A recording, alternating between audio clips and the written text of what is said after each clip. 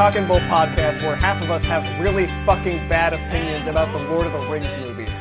I'm looking at you. And that really bad opinion, in case you were curious, audience, is that they are long, they are boring, they are tedious, and the only good thing about them is the fight scenes. That is literally my opinion. And that makes me sound like a dumb person. I've read most of those books. I saw all the movies. I'm not, going out on a limb. They're just hard to watch. They have brilliant dialogue. They have beloved character development. Ian McKellen's a national treasure. Brilliant dialogue. They dug too deep. You're picking. You're totally strawmanning me by picking the most obscure lines. The most obscure line, really? Find the one that stands out. And you're blaming. Okay, I don't. This is a comedy history podcast where we're about to talk about maybe the lesser known side of a gentleman named Charles Darwin. J.R.R. Tolkien? No. Oh, God, no! On February 12th... I was hoping it was going to be Tolkien. On February 12th, 1809, Charles Darwin was born in Shrewsbury, England, as the second youngest child to Robert and Susanna Darwin. Grandson of Erasmus Darwin. His interest in collecting and natural history began at age 8 when he joined a day school run by his teacher. Wait, the school was run by his teacher? You don't say! His grandfather, Erasmus Darwin, was a mediocre physician, scientist, and philosopher, and he wanted to, make it the same for his grandson. No. He may be a mediocre a lot of things. He was a grade A chair-spinning aficionado. That's, if you want to separate that from physician, he was fantastic at coming up with torture devices. He was brilliant. He was a genius when it came to devising things that made you go nappy nap. So Charles, at age 16, took up an apprenticeship under his father, helping nurse the poor folk of Shropshire. Speaking of things that sound like a Lord of the Rings town. Shropshire... That pronunciation isn't even on me, because I think that town was named after an off-brand of porridge. I stand by that Tolkien just started throwing things at a dartboard and that one came out. He moved on to the University of Edinburgh Medical School, one of the greatest medical schools. Edinburgh? Edinburgh? What? Not Edinburgh. You don't pronounce the G. In the live demonstrations of surgery that students were to attend, Charles learned that he hated the sight of blood. Okay. That's, of all the weird things to be squeamish about, at least we know Charles Darwin won't be a weird serial killer. Now, Charles stopped paying much attention to his doctoral studies, and instead, he focused on his interest in natural history. And his interest in sweet beard growing. He joined the Plinian Society, a debate group that passionately argued against the orthodox religious concepts of science. Which, Nathan, I think that sounds like something you were doing in 2007. And whoa, what the fuck? What are you putting me on blast for? What the fuck? Oh, come on, you tell me you were in the Passionate Atheists Club? Yeah, we all were for a hot second. It was fun. I know we were. It was delightful. It was a fun thing to be a part of. I get it. Now, Charles also picked up a daily class with a former slave who had traveled through South American rainforests and had come to England. Now, this man taught him taxidermy 1 hour a day, every day, for 40 days. What? That is a weird way to learn taxidermy. Yeah, just nonstop. He's learning taxidermy the way I learned Spanish. Darwin's father was super, super not cool with his neglect towards being a doctor, and in spite, he transferred Charles to a new school, where he would become a parson. What now? It's a priest. Turns out that Charles lacked the qualifications for that, though, and instead, he picked up what was just called, I'm not kidding, an ordinary degree. I feel like that's what mine will be called in the annals of history. He got him an ordinary degree. That's what mine is what now. What did he do? We don't know. His father told him, quote, "You care for nothing but shooting, dogs, and rat catching, and you will be a disgrace to yourself and all of your family." So he's the Charlie Kelly of this situation. I appreciate it. Also, Dad is super cool. Dad's just a really nice guy. I mean, everyone's dad has to be a little disapproving. I feel like our father, walked onto campus when I was going to school and kind of looked around and just made a harumph and then left. So, everyone's got to have that drive. Okay, but our dad is a rare breed of father because he doesn't make jokes. He just makes vague threats. I mean, I feel like he made nothing but jokes almost our entire childhood. They just weren't good. They were vague threats, Nathan. That's what they were. How is Mother going to Texas a vague threat? I don't know, threatening me with childhood abandonment? I mean, that is actually a good point. That is actually a damn good point. It did seem like a threat that he was like, the nice one's gone, now you have me. Yeah, that is a He also frequently compared his meanness to that of a snake. He did. These are accurate statements. Okay, all right, I'm taking notes for rearing my own child. Touted himself as being omniscient, just knew everything. As far as I know, he still is. No, he does know everything. He's pulled some vague voodoo wizardry on me from time to time. I'm not convinced he's not spying on us at all hours. I believe to a degree he also possesses any item you could ever need. You just need to be in his good graces. I did ask him for a flash drive, like an 8 gig flash drive, and he said, I don't have that. I do have this terabyte hard drive, though. Just gave that to me. No, I'm pretty sure that freaking desk that was just removed from our basement was basically Mary Poppins' bag, but for technology. Literally, it was the freaking room of requirement, but for, what do you need? You need a weird screwdriver that only fits 2 things? I have that. Here it is. It's in the drawer. Go find it. You need a Palm Pilot from 2002? Hold on. Russell. Here we go. I have 4. I found a first-generation iPod when I was digging around for a charger. Yes! I didn't even know we had these anymore. He had 2. They were unwrapped. He was like Ariel, but for again, like all the random gizmos and goodads. It's just like, hey, look at this. What is it? I don't know. We have it. It's in a drawer. Is this a Windows phone? Darwin began taking up further interest, in spite of his father, in natural history and geology. It was as well you do. It was in 1830. Your dad hates your psych degree? You double down. It was in 1831. Yeah, that's what I did. It was in 1831 that Darwin got a letter inviting him on a voyage with the HMS Beagle, where he'd be where he would be all know that one. as it's known, scientific companion. Which we all need a scientific companion. Is that what Dr. Watson was? That's what Watson was. That's what Otacon was in the Metal Gear franchise. You know, everyone needs a scientific companion. Oh, now you're referencing. I'm sorry. Games I didn't. I'm sorry, Nathan. Is my Metal Gear reference not acceptable, Mister? I referenced Tom's Twister on last episode.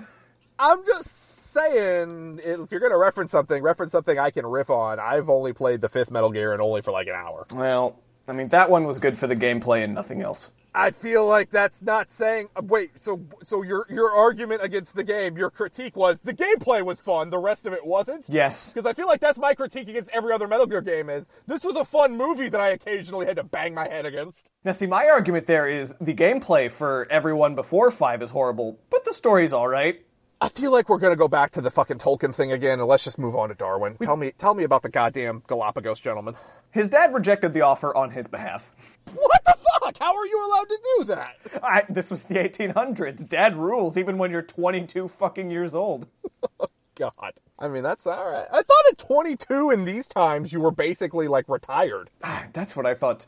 All right, Charles' uncle talked his dad out of being an asshole for 10 minutes, and Robert relented. As the uncles do. He even agreed to fund the trip. So, the captain... Damn! The captain, in the meanwhile, offered the position to another trusted friend. Another trusted science companion. Now, Charles was unaware of this, so just 5 minutes before Darwin showed up to the boat, the friend had rejected the offer. Oh, that was lucky, because that would have been a sitcom-level whoopsie-doodle. There were like 3 or 4 level sitcom whoopsie-doos. What you're saying is we need to start pitching this to Amazon and Netflix and all the rest of them. The funny rom-com style Charles Darwin story. Feel free to correct me if I'm wrong. Who was the guy? I mentioned there was a Eugene Landy movie. Who's the guy that I said played Landy? Was it Paul Giamatti? You did, I believe, say Paul Giamatti, because then I thought of the Bim Bam goof about Paul Giamatti being a Pokemon. So yeah, I feel like that's accurate. There was a Darwin BBC series where Paul Giamatti played Darwin, I'm pretty sure. Who the fuck didn't Paul Giamatti play? He was John Adams. He's everybody. Paul Giamatti is like a goddamn... I want to make a Game of Thrones reference, but I don't actually watch that show, so I find it hard. But I feel like there's a good one there if you dig it out. Okay, let me try and finish it for you. He's the Jaqen H'ghar of Game of Thrones. He just wears all the faces. Perfect. So just edit that together where it sounds like I said that in stream. Sure. And there you go. Sure. The 22-year-old Darwin and the captain interviewed with one another and spent the next week meeting and hanging out before they both finally found each other acceptable. It's kind of like dating, only for your science buddy. I mean, bear in mind, they're planning to, be on a boat for like 2 years. So, Yeah, no, we've talked about it. Boat life's a hard life. If you're getting into boat life, you better be sure you're going to like this dude. Exactly. Now, the voyage for Darwin on boat life was, Darwin learned that he had crippling seasickness. Oh, that's not a good thing to learn when you become a boat boy. And he learned this just after they passed Spain. And, they were going around the world. Wait, they passed... So he left England and passed Spain. I feel like that's a hop, skip, and a channel away. Like, he found out quick and in a hurry. Mm-hmm. I mean, it takes about, I would say, an hour on a boat to realize that it's not how you were meant to live. Yeah, no, I mean, the boat life chooses you, and it did not choose Darwin. Definitely did not choose Darwin. And I mean, for this round-the-world trip, I'm talking a route from Europe down to, like, the peak of North Africa. And just like in Risk, you take a jump over to Brazil. Yeah, as you do. Do a lap around South America. The expedition was to chart the coast of South America. And then to cross the Pacific and then go, to Asia, Australia, Africa, around Africa, and back to England. So Darwin figured out that he was seasick in, like, day one of this trip. Not even day one, like hour two, Darwin realizes I've made a horrible mistake. Just like a Will Arnett look to the camera and things have gone wrong. So you can imagine that kind of put a hamper on his research, since he spent most of his time on the journey just screaming and moaning. Uncontrollably? Yeah. Yeah, I would imagine that would make it hard to realize the origins of life, yeah. Science friend, come look at this plankton. He managed to get some work done, but at every opportunity, he would get dropped off in one place, while the boat just went off to survey the nearby coasts. Charles's main thing was, I'm good out here. I like when the land don't move. This was the case in the Galapagos Islands, where they got to the northern peak of the islands, and he was like, hey, would you mind leaving me here? I'd like to live with the finches and the big turtles now, please. He literally asked if he could walk to the other end of the island where they would pick him up. I should note, by the way, that the whole reason he even got on board with this is because, do you know what phrenology is?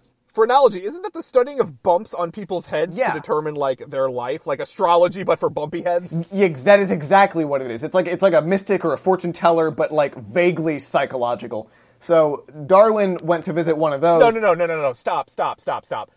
It's not vaguely psychological just because you're touching someone's brain when you do it. Well, that's what I mean. It's still bullshit. It was a psychology, like, fad of the day. It was total bullshit, but... Okay. So Darwin went to visit one of these phrenologists, and they read the bumps on his head and said, "You're an explorer." And so he was like, "Oh shit, I belong on a boat." Obviously, they read his bumps wrong. One day, while Darwin was sitting at the coast and watching the waves roll in on the Galapagos Islands, a nightmare monster came running at him. Okay, but now do I get to guess what that nightmare monster was? I give you, take a guess. Is it a dodo? Ooh, okay. You know what? I'll count that close enough. It was a reptile that was ashy and flecked, kind of like a piece of coal. Its hands were enormous for its size and it had many curvy fingers. It was. I mean, if it's a reptile with hands, I'm a little worried about it. Yeah. It weighed roughly 20 pounds. So pretty heavy. And its head. That's a beefy boy. Its head looked literally exactly like Godzilla's. If that is a frame of reference for you. Wait, is that the frame of reference for me or for Darwin? Did Darwin, invent Godzilla? Did Darwin literally run away? Like, oh god, no, the destroyer of Tokyo has come for us.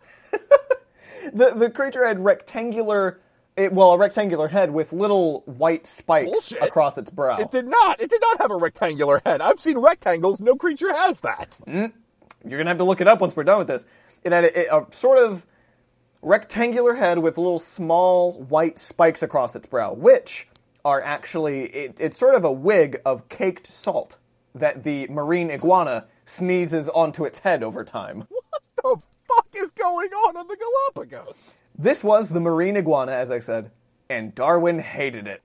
Oh, I can't blame him. If that thing came running at me, I would fucking curse everything ever. That bumpy-headed lady should die. Quote, The marine iguana is a hideous-looking creature of a dirty black color, stupid, and sluggish in its movement.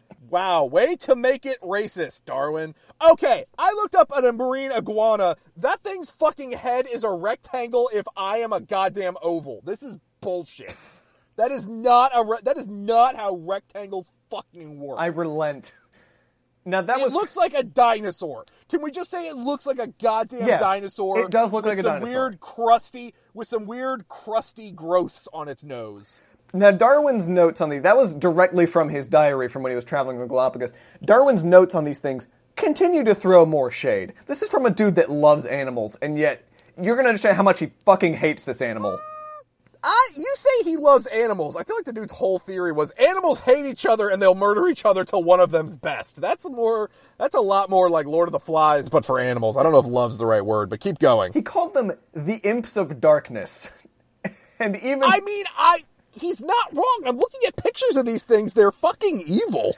And even his compliments about them were backhanded. Though he admired their magnificent swimming ability, he called their movements, quote, repulsive and serpentine. Well, yeah, they're serpentine. They're basically snakes. Their claws, admirably adapted to moving on lava rocks, were, quote, hideous and unsightly. He called them lazy, saying, quote, these hideous reptiles may oftentimes be seen on the black rocks, a few feet above the surf, basking in the sun with outstretched legs. I don't know why you had to throw hideous in there again, Charles. You don't need to keep nailing it down. Because he looked at them and he wanted us to know. Now, I mentioned, Nathan, their ability to swim. Darwin observed that. You did mention that. Darwin only observed that after he threw one of them into a nearby lake. Well, yeah, because you see it, you go, drown in the water, you demon. One day, quote, one day, I carried one to a deep pool left by the retiring tide and threw it in several times as far as I was able. It invariably returned in a direct line to the spot where I stood, and as soon as it thought danger was past, it crawled out onto the dry rocks and shuffled away as quickly as it could. I several times caught this lizard again, and though possessed of such perfect powers of diving and swimming, nothing would induce it to enter the water, and so often as I threw it in, it returned. So what he's saying is this thing don't like water that much. Yeah, no, what I want you to notice how he said that the thing never went into water on its own volition. That means that he was fucking probably throwing it in because he knew it couldn't swim. Well, bullshit. It can swim. It's a lizard. They're reptiles. They swim by their definition. I should also mention, Darwin didn't just have beef with the marine iguana. He also hated regular iguanas. Well, yeah, you do.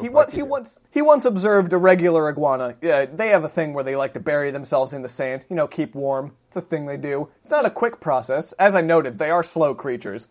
So while he watched one digging itself into the sand, he waited until it was almost done, went up, grabbed it by the tail, and then shook it out of the sand.